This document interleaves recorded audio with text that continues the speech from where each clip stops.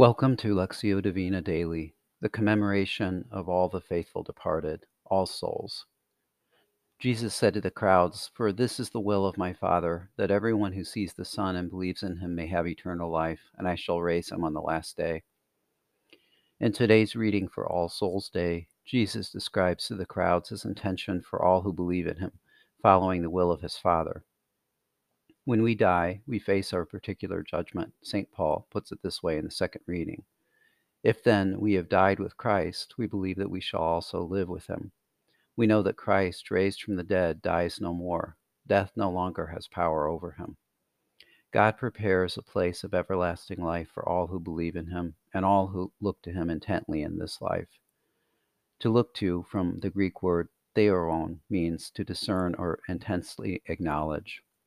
In this life, Jesus invites everyone to look upon him every day with a loving gaze, to behold him, the Son of God, so that we may have eternal life. After life on earth, Jesus may call us to further purification in purgatory. As Father Burke Master says, reflecting on All Souls Day, purgatory is a purification, a way to prepare us to see God face to face with all the saints.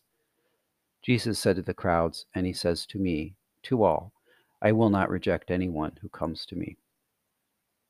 God, help me call to mind today the souls who have gone before me to see you face to face, remembering to pray for them and to ask for their intercession. My parents, my family members and friends of the family, those who have died recently, those dead who are unremembered. The souls of the just, Lord, are in your hand. They seemed, in view of the foolish, to be dead, says the reading from the Book of Wisdom, but they are in peace. God, give me the grace to use today as an opportunity to be in communion with them.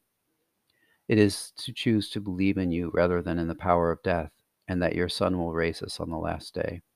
I believe in one God, the Father Almighty, maker of heaven and earth, of all things visible and invisible. I believe in one Lord Jesus Christ, the only begotten Son of God, born of the Father before all ages.